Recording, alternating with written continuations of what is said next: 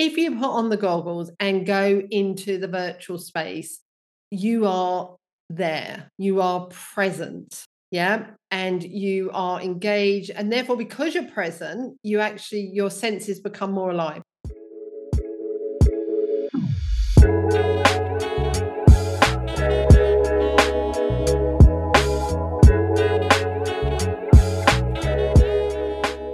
The idea of thought leadership may be an antiquated one, and that's because maybe we no longer need people in society and within our communities to lead with their thoughts, because we now live in what Grant Sparks calls an omniscience age, because between Google and ChatGPT and new AI products that are coming out daily, getting to information has never been easier, maybe in all human history. And so where we are today, I think what we need are curiosity leaders. And the guest on this episode for me is exactly that. And I hadn't even come up with this framework or paradigm of a curiosity leader until I came across Alison. Alison for me is one of the people in Web3, crypto, and the metaverse who is doing the most thoughtful and intentional work to get outside of her virtual and digital comfort zone, to experiment, learn, grow, and even make mistakes along the way. So on this episode, I had the privilege of sitting down and chatting with Alison about her thoughts on Web3, crypto, the metaverse, and beyond. Alison, for me, is a curiosity leader, and I couldn't be more excited to share this episode with you. I'm Jarrett Carpenter, and this is More Than Blockchain.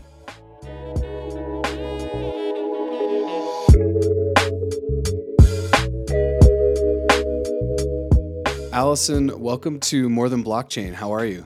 I'm very well, and I'm really pleased to be here with you. Thank you for the invite. Well, thanks for hopping on. I feel like I don't even know how long we've known each other on the internet. Does that make sense? Like, how long has it been?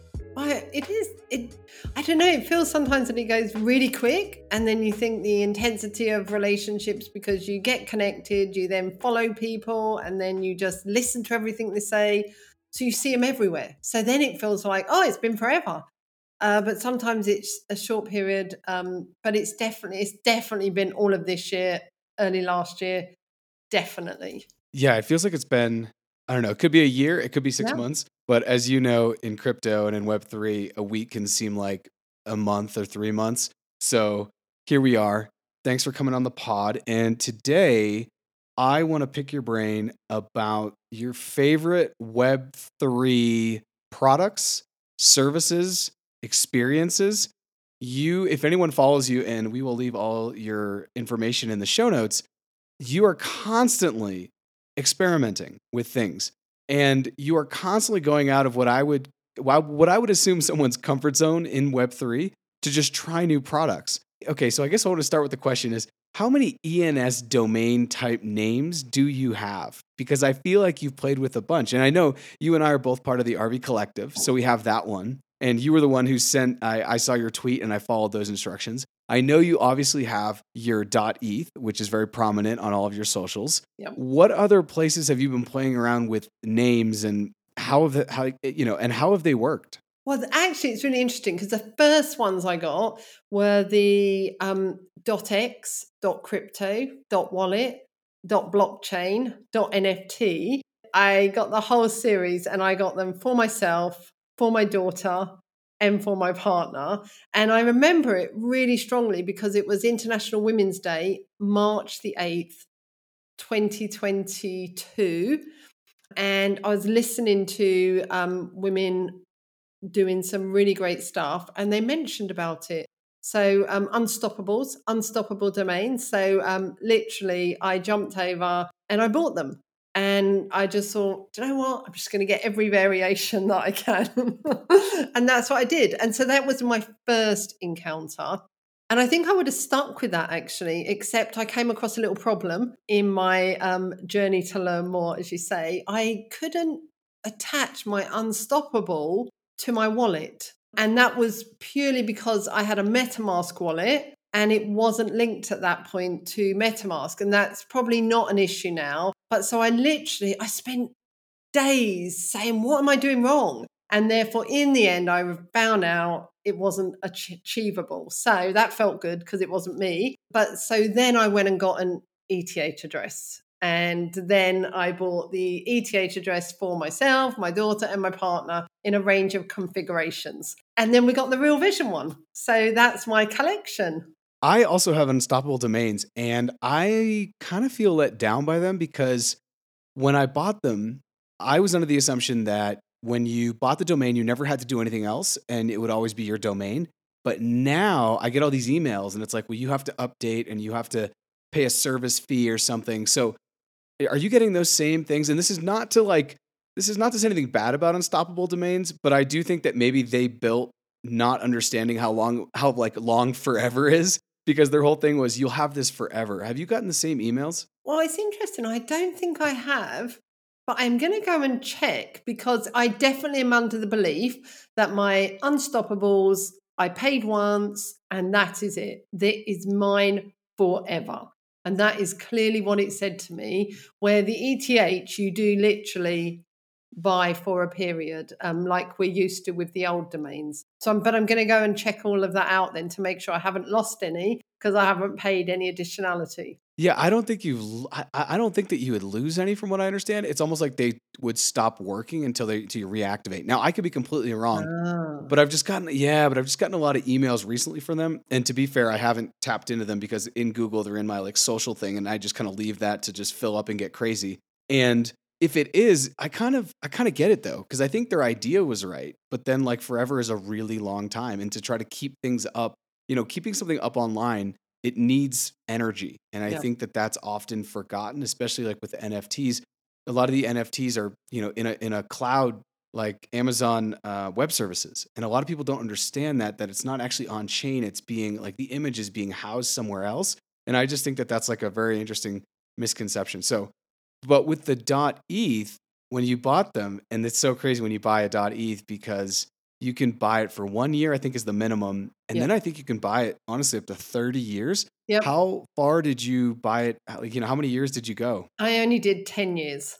So I bought all of mine for 10 years. So that then I just thought, to be honest, I thought I'm 55, I'll be 65 by then. Then I can like have a whole nother rethink of what I'm doing. And by then my daughter, who is 23 now, she will obviously have to renew hers. Yeah. But she's one of those Generation X of like, I don't know what I need to do this for. What do I need it for?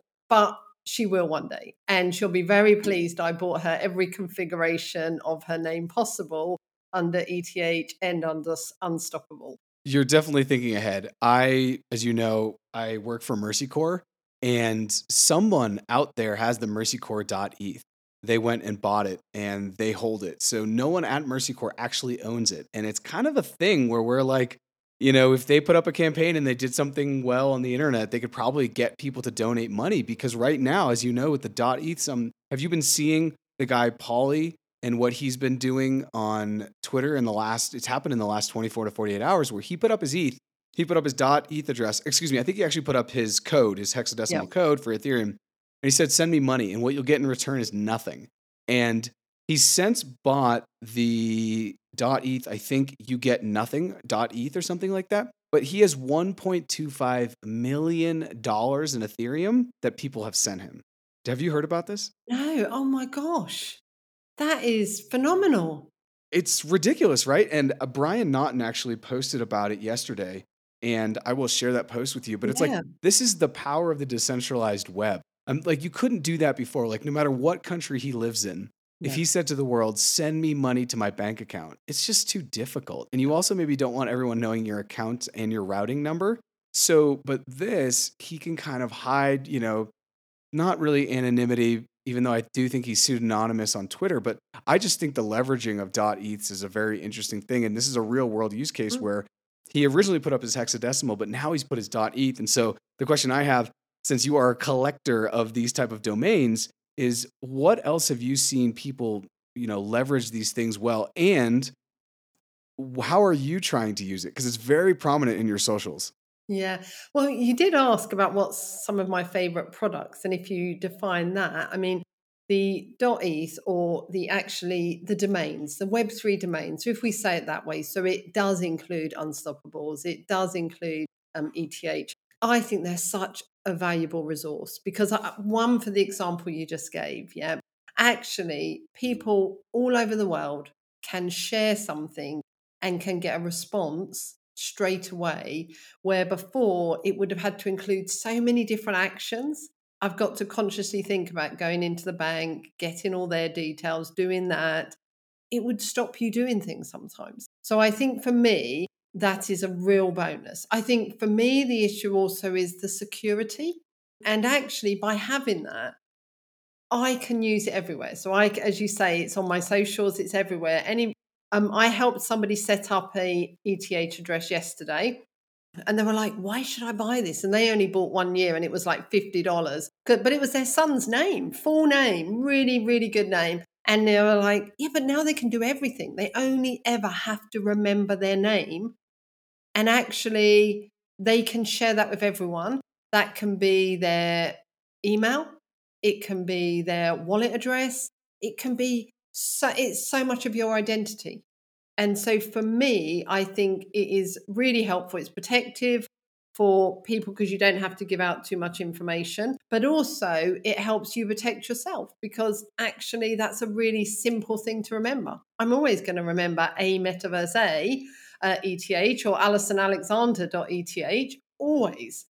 And I think therefore that helps me protect. If I was stranded somewhere and I needed something, I mean, I've got that.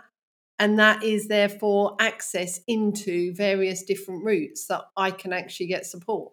So I think it's a really valuable. I think the way to raise funds is really good that you've said. It's a shame Mercy Corps doesn't own it. I did a breakfast session a couple of months ago, and I bought the domain of the company who asked me to go and present. That's amazing. That's absolutely amazing. I did say to them, you should be, they asked me and I was talking to them and I said, you should really go and buy this. And they obviously didn't take anything seriously, even though they asked me to come and talk about Web3 to their audience. So I bought it. And so now I own it. So but I think there's such a lag still on that one. I think people haven't quite got the understanding that the Web 2 domains, they will eventually disappear and they will be superseded by Web 3 domains. And I just think people aren't quite there yet. We're on a massive journey on all of it. And that's some of what we need to do in terms of whether as an individual or as companies, we need to be educating people more and more on that. When do you think that transition will happen? And obviously, this is a transition that will take probably decades, just in the same way that many people, I would say now, and it's not even an age thing, they no longer get mail to their house because you can do everything online. So like it used to be that you lived at 123 Millbrook Lane, for example, but now it's a metaverse a at Gmail, but now, sorry, that was Web 2, and now it's a metaverse a.e. So I'd love your UK perspective on this, but when do you think that transition is going to happen? I mean, I think it is going to be a number of years. Yeah. I think there's going to be step changes. I'll give you an example too. My partner's 87-year-old mum just moved. And your example, everything went to her house. Everything was post. Well, we helped her move and now nothing comes in the post because we've now set it up. Because if we're going to help her and if we're going to do that, we're quite comfortable with electronic. So everything has become electronic. So in a sense, it is a generational issue, isn't it? The more we have people comfortable with electronic, the use of electronic for everything we do, comms, interviews, discussions, connections with friends, the more we will move there. But I think the transition in business, I mean, it's going to be a 10-year, isn't it? I mean, all of the big professional services say by 2030, the whole metaverse will itself be kind of a $1 trillion industry. And that's just one small part of Web3. So I think if you look at 2030 will probably be a big leap year where so much has happened leading up to that. And therefore, we will start to see greater transitions. If you think of those who are in their 15 to 20 age range at the moment, who are digital natives, then in 10 years' time, they're going to be, they're kind of the 25 and to 35-year-olds. They'll be the ones starting to be responsible in business. Yes, not all the decision makers, but there'll be big parts of businesses which will be influencing how it goes. So I do think it's going to take a good kind of like that 10-year period. But then I think in 10 years' time, I'll be, as I say, 65, and I'll look back and see life and think it will be such a different view. I love that take. And when even you just say the 15 to 20-year-olds now in 10 years, they're going to be 25 to 30, that for some reason makes me feel older than I am. But it's also a really interesting thing to think that like the kids who are freshmen and maybe sophomores in university and then in high school, they're within a short span of time are going to be like, wow, what is happening? And for them, yeah, they're not going to want a bank account. They're going to want a .eth. And that may be how they get paid. And one of the things about having a .eth, and this is going to kind of get into the weeds of security here, is that you have to keep it in a wallet. So my question for you is, what wallet do you keep it in? And you don't have to say like, if it's a MetaMask or not, you could say it's in my hot or it's in a cold storage. How are you ensuring that no one gets your ametaversa.eth? I mean, it is a really tricky question, isn't it? Because I could easily say to you, I have both a hot and I have several hot and one cold wallet. Yeah. And therefore, I keep all of my kind of value. I mean, everything is of value, whether it's one NFT that costs me kind of like $20 or one that costs me a couple of hundred, or whether it's me buying ETH or Bitcoin. Yeah. All of it has value. But what I found is that over time, I have been transferring it all into my cold. I think initially I started with the cold was for my kind of ETH and Bitcoin, and then realized actually, I think it was when I allowed somebody into my wallet and they took like 5 of my NFTs, and on that, I think that's when I started to realize, and then I transferred them all, the ones of greater value, out into my cold wallet. So I keep them there. But in terms of how do I make sure, I mean, it's that typical like seed phrase, which also becomes to the debate of do we like it if other people like Ledger could say, can we have your seed phrase and we'll send it to 3 different places? On the appearance, I go, brilliant, I don't have to. But then on the other side, it's like, no, that's so against everything that we're thinking about. Yeah. So it is about that. So I would want to say I have my seed phrase in a kind of security box and in 2 different places, so that actually, if anything were to happen, you can get to it. But one of the things that scares me at the moment is that if I were to have an accident or pass away, something happens, the next generation, do they know how to get into all of our wallets? Do they understand that? And then actually, I don't want resource just lost into the EU because nobody knows how to get into it. So that's a whole bit about why I think so much around we should use education in schools now. Education should always be futurists, shouldn't they? They should always be looking like 10, 20 years down the line. And they're always going to be teaching history because we all need history, but they're actually going to be teaching the future. And even though no one's sure whether some people aren't sure whether the whole Web3 is going to stay, it's going to be, and they're the ones who are like, oh, maybe we won't dip into it yet. We need them to be educating our children so that then they know for the future. And that's what I think is really important around that we not only have that safety, but we find ways to make sure our children are all educated on that. Education in the space is huge. And I think one of the, when I look back at my university experience and my grad school experience, both experiences like in higher ed, I guess you could say, the places I got some of the most value weren't just in the classroom. They were outside hanging out with my classmates who were from different places, had different backgrounds, spoke different languages, had different religions, just came from completely different walks of life. And so when we both look at the same problem solution set, whether it's an international development or we're just trying to work on a group project, we had completely different ways of looking at the same thing.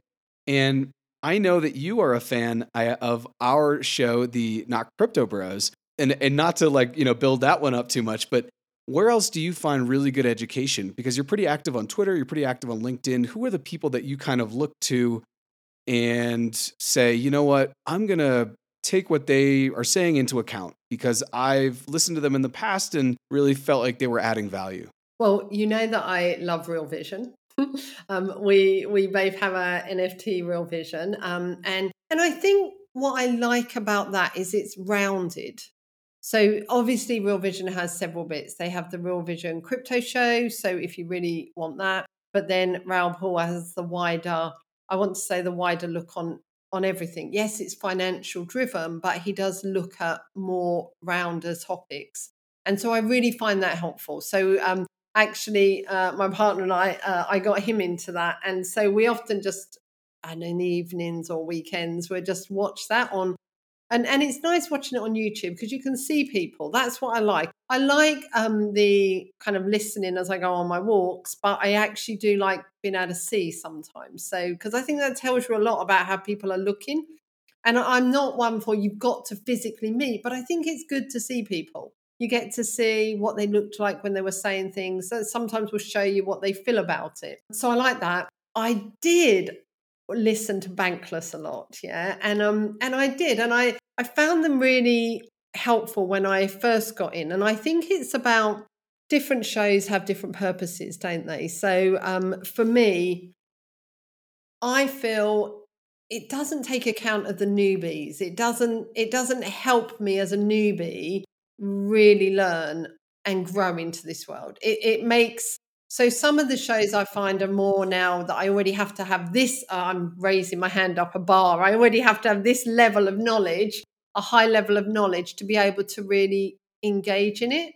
And therefore, for me, that's where I found that less helpful now. So I like ones that are rounded. The crypto one I love, Ash Bennett I love because he always says, and what does that mean to the new person? Or whenever anyone says a jargon word, he makes them describe it. So I find that really helpful. I love, like you guys, I fell upon, and I really don't know how I fell upon you, but it must have just been listening on LinkedIn one day and you popped up, all of you. I like the fact with your show that there's three of you with different perspectives. And I think that's really helpful on any kind of show that you've got different views. As you said, you learnt the most outside of the classroom by different people. So I like that. On LinkedIn, I feel LinkedIn's kind of rides some waves, really. It used to be there was a lot on there. Then I feel like it's dipped quite a lot. The number of content creators, I think that's the word we're like supposed to formally use now about people who are writing stuff on LinkedIn, has really dipped. And I'm not sure if they've gone somewhere or they just don't appear on my feed anymore. So I think 2022 was definitely a busy year on LinkedIn. And I just used to listen to random people, really. I think that's sometimes good, just listen to all sorts of people. And then on Twitter, I used to have a Twitter space and I did that for quite a while. And that was helpful. Then I used to listen to the breakfast show with Cap.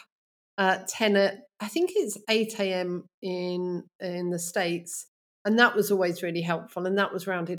But I think there's something I notice about if shows go on too long, they become about the people rather than the topic, if that makes sense. That does make sense. And it's almost like in the character development arc, they just kind of and I'm wondering, as you say that out loud, I'm wondering if that's happening right now with Not Crypto Bros. Not maybe that it's becoming all about us as individuals, but more that we're starting to lean into our characters. Like for Grant and Aussie, I'm like a crazy Bitcoin maxi. But to other Bitcoin maxis, I'm not a Bitcoin maxi. And for us, Grant is the real estate guy. And for us, Aussie's like, the daily news. I mean, he is just the most up to date on everything that's happening in crypto, probably that I know in Web3. He just has always been reading every article out, which is a really impressive thing to do, as you know, because it moves at 1 billion miles per hour. I mean, this last 24 hours, if you weren't looking at socials or even in the last week, you have missed out on so many things happening just on like the micro level. There have Yep. been a couple of scams that have gone through. One woman who said she had cancer and then she was able to raise like 150,000. There's this now the thing where, the guy's like just send me money and you get nothing in return and he's raised 1.25 million. So if you had just gone on vacation, you would miss both of those things, and they both influence the space in different ways. And for me, with like the philanthropy, when we see these scams where people are like trying to using do-gooding as a shiny object to get people to donate money and it's actually fake, that really hurts us and it hurts the space in general.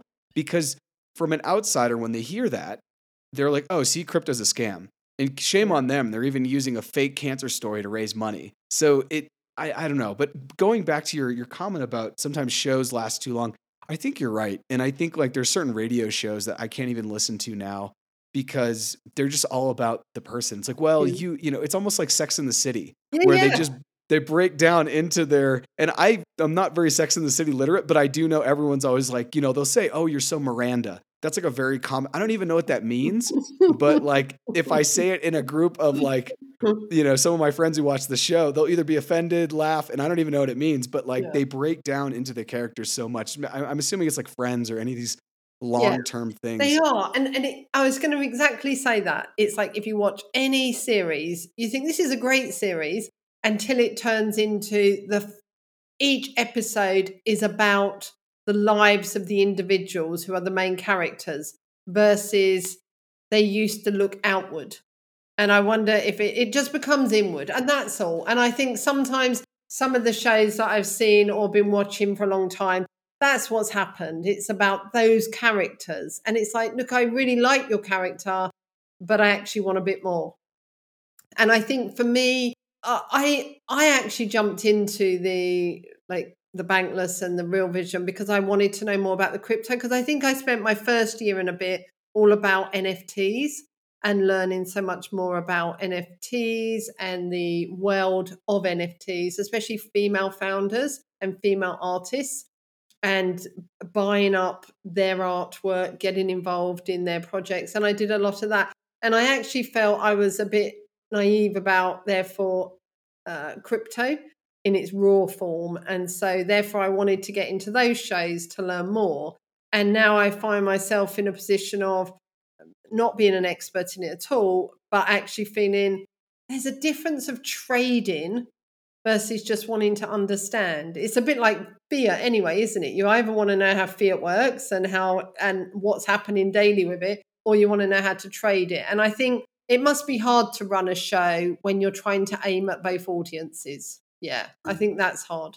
I think it's definitely hard to run a show when you're trying to touch on too many audiences. You know, like even this episode, when we started the episode, I kind of wanted to ask you how you got into crypto because for some people that can be a point where they're like, "Oh, I used to be whatever, like my profession used to be that same thing now and now wow, now she's gone, so Allison's gone from that profession into Web3." And they would see that. And I know that your background is in the government. So maybe they're like, Yeah. "Oh, people in the government can get into Web3."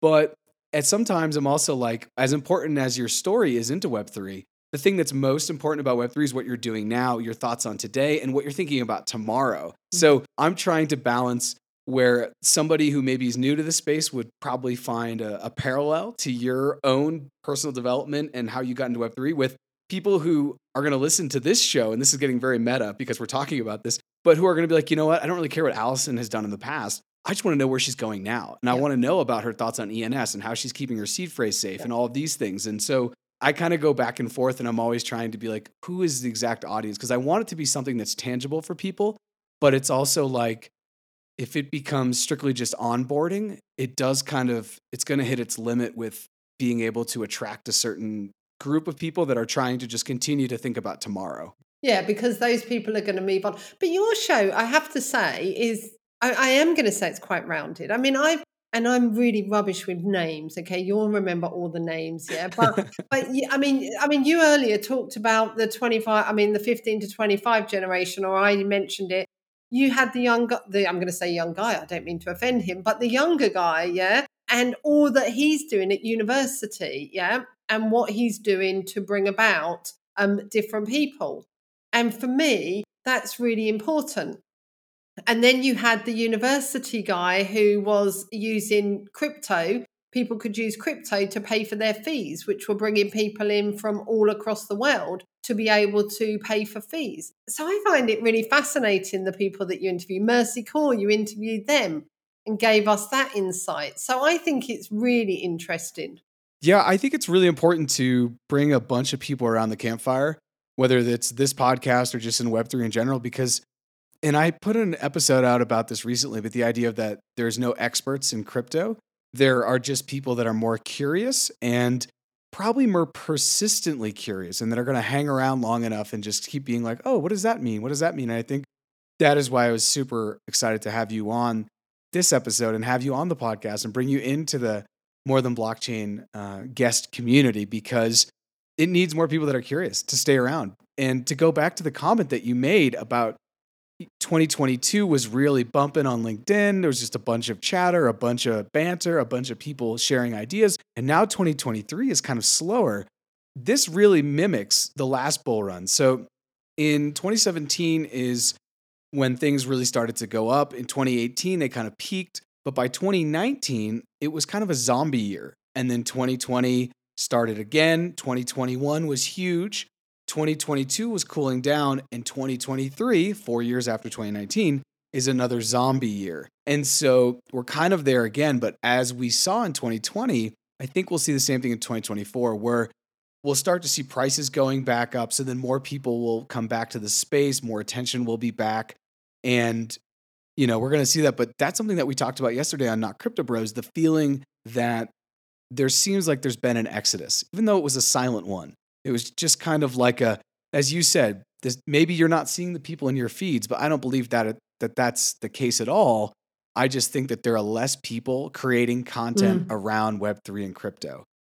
And so in that kind of, I always knew that 2023 was going to be a zombie year. In this zombie year, what are you particularly looking for? Like, what is the signal amongst the noise for you?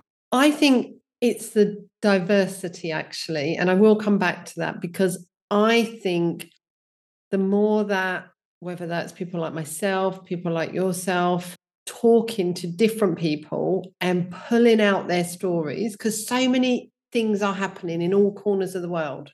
But if people don't hear about them, it will take longer to bring people on. So the fact that you gave an example of how you can use crypto for university fees, that's one example. I really hope that inspired different people, or just made people go, oh, okay, now let me think about that in my part of the world. So what I'm looking for is examples all the time. For people to be talking real life examples. Maybe what 2021 was in that sense, and 2022 was all around, yes, hype, we can do this. And now everyone always says, oh, builders stick around. And I think it's more about people who are putting the idea into practice. And therefore, what I want to see throughout the year is more people demonstrating that, bringing them and giving them a stage. So whether it's like last week, I interviewed Sharonda, who set up the first nurse DAO in the globe. And she has done that. She's a practicing nurse, and she has done this on the pure reason to empower nurses to actually be able to engage and to do peer-to-peer transactions with patients outside of third parties. So imagine that. And so for me, that's what I'm looking for in this year. I'm looking for example after example to roll out so we can show to the world. Yeah. So the way that, as you said, we talked about ENS domains, how they can enable people to do different business, how actually a DAO can enable people to come together from across the globe, which they would never have done. You might have got a nurse union in one place, but you're bringing people together across the globe, and they're thinking how they can do things differently for the sole benefit. In that way, it's for nurses and patients. Totally, everybody wins. Patients get cheaper services and nurses get paid more money because there's not an intermediate taking the money. Yeah. So I think that's like just one example. I like to talk about how the blockchain, I love the products like ENS, blockchain, because I think if we can start to get university schools to put kids' records onto the blockchain so they carry them around with them for life, And whether that is a gym certificate or an A level or a degree, it's that history, isn't it? So then actually whatever happens, I mean, and we only look at in Europe, we look at it at the moment, like you have Ukraine and people come into England and I want to say they're a nobody according to the government because they have no ID, no proof of anything. And actually, what we want is for them to see more and more people having that information on the blockchain so they can appear in the UK and they can prove who they are and what they're capable of, and they can remain economically independent and economically contribute to the community. So for me, I think the more you can bring people, the more everyone can bring people to the stage that says, and this is how it can work in this small example or in this example, that's how we'll start to get more mass adoption. I couldn't agree more. I think, and this is the really tough part because it's kind of like what happened with COVID, right? What happened with COVID was this virus, this plague started essentially. And then we had the scientists and the doctors who were just trying to figure it out in real time. How are we going to solve this problem? We have this problem. How are we going to solve this problem in real time? And the problem is that the scientific method is super, super ugly. And if you have Twitter and social media laid over that process, it just looks like a bunch of fails. But at the end of the day, I think humanity dealt with it pretty well. Now, there will be people who say we could have done it better, but sure, hindsight is always 2020. And I feel like the same thing is happening right now with Web3 and crypto, where there is a lot of FUD because the people that are actually out there doing the things get the most FUD. Like I've seen people go at Raoul Pal's tweets and say he's this, that, he's just use horrible language. And it's like the more you create and the more you build in a zombie year, as I've called it, the more flack you're going to get. But for me, the signal is anyone who's getting hate, I just want to know why. For good or worse, that to me is like where I put my attention because it's what you're talking about. It's like we need to try real world use cases for these things so we can actually bring on mass adoption. Because at the end of the day, some of it is just kind of, a lot of the ideas that happened in 2021, no one even talks about anymore. And one of those ideas that I totally latched onto, I got the Oculus goggles, I was ready to go, is the idea of a immersive virtual space where we can all hang out. And because your name is ametaversa.eth, where are you here on when we're, when we're going to be doing this call, not with video, but with our avatars? When do you think we're going to start working in a fully immersive virtual space? Maybe we don't need to. It's also like, is it a solution looking for a problem?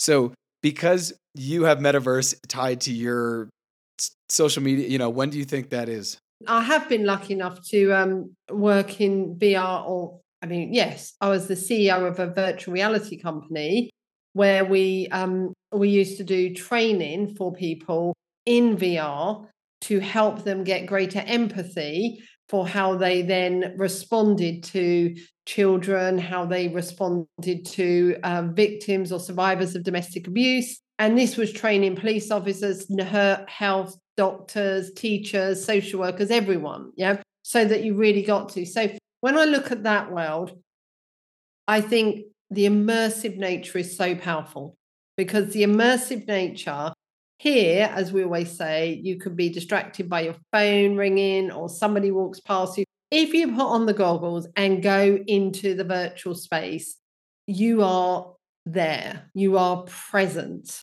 Yeah. And you are engaged. And therefore, because you're present, your senses become more alive. And therefore, you are likely to have more impact in the exchanges that you have. There's evidence. People learn faster. If you want to find a way to help people learn and to implement their learning more quickly, take them into VR. It's like 35% plus more likely that people will retain the knowledge and implement it. So it's a really vital environment, I think. I think it's really important, the environment, because people can play in it. And I mean that, again, I'm going to come back to the education world. I think take kids in there and let them see like different worlds. Take them back to the dinosaurs, take them forward to space. Yeah. You can imagine having classrooms of that nature and how you would have a different dialogue with people than sitting there with a book. Yeah. So I think the more we can do that, but I think we have to remember We have to have the means to do it in the goggles, totally immersive, or on our keyboard and on our screen. And I think we shouldn't be worried about saying that, because I do a lot of going into, whether it's on Cyber, Decentraland, Sandbox, for events, and I do it from my desktop, and it's such a different environment. You are engaged fully. Yeah, okay, it's not the same as if you had the headset on, and I can say that, but it's still engaging. And I think I was on an event last week at the Meta Shapers event, and I was presenting in a virtual space as my avatar with a big screen behind me, all of that. And it's really different. Yeah. And I think we are going more to that place. But again, I don't think it's going to be until 2030 where we start seeing that becomes a normality. Yeah. I think we're still talking a good 6-7 years away. And then you'll start seeing much more going in those environments. I think that timeline is super reasonable because I think one of the things we don't have is accessible hardware that's good. The Oculus, I tried them. They made me really dizzy. And after 30 minutes, I'd have to take them off and then I would have a headache. I couldn't shake for hours. So I ended up returning them. And my buddy who also got them, he returned them. So I think when the hardware, the software, and the cultural acceptancy collide, that's where you're going to have kind of like a mass adoption situation. And it would be bad of me to not call out all the beautiful artwork you have behind you. So before I tee up the next question, I want to also shout out the fact that the RV Collective, an NFT project that you and I are both a part of, they just picked up 3 World of Women NFTs to put in their vault, which I think is really cool. So yeah, because I think it's great for them to be supporting a women-led project. Do you want to just shout out some of the art and stuff you got behind you and, you know, kind of the people you looked up to? Yeah, no, definitely. So lots of female artists. So Not Your Bros, and and they're very close. Not Your Bro, not Crypto Bros. So but they are an Australian-based project. Amazing. That is my NFT that I use all the time as my identity. But I have a whole series of those, but they were all stolen. And I had to buy this one back from the thief who stole it from me because it was my identity. The rest, I just said I wasn't going to buy back. But this one I had to. So sad. But then you have Tuttle Tribe. Tuttle Tribe is in Miami, and they are a Web3 equity project, very much focused on bringing more and more women.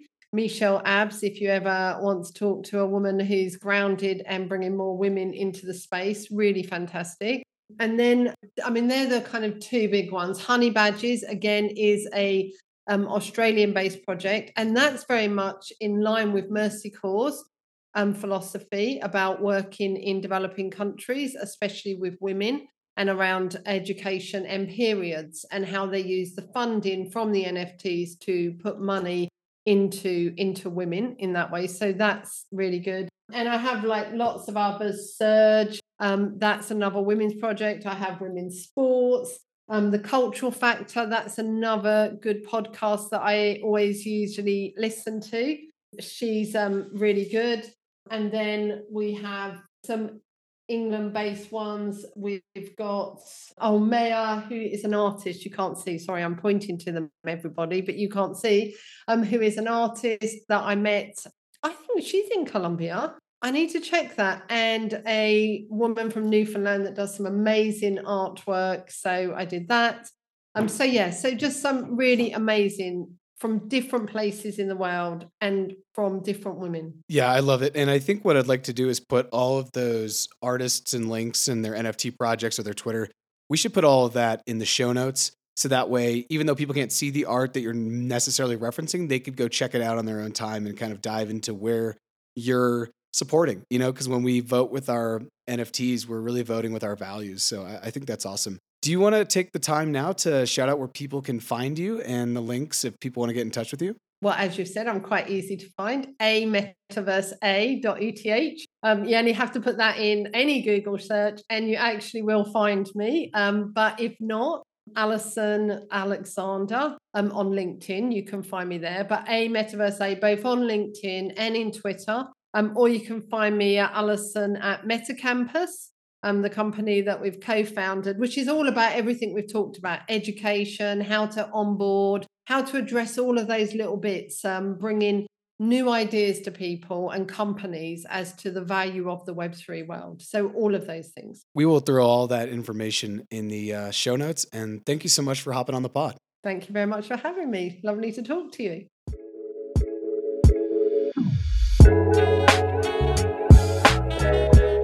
Thanks for checking out this episode of More Than Blockchain. And to get in touch with Alison, go ahead and check out the episode show notes, where I've left all of the links to get in touch with her, as well as all of the links to the people that she mentioned throughout the episode. As always, please follow us on social media at More Than Blockchain. And if you enjoyed this episode, consider sharing the link with a friend, family member, or colleague. Learning about Web3, crypto, and the metaverse is really important to kind of where we are and where we're going. And no matter where you're listening to the pod, please go ahead and subscribe. Thanks again for checking out this episode of More Than Blockchain, and I'll see you next time.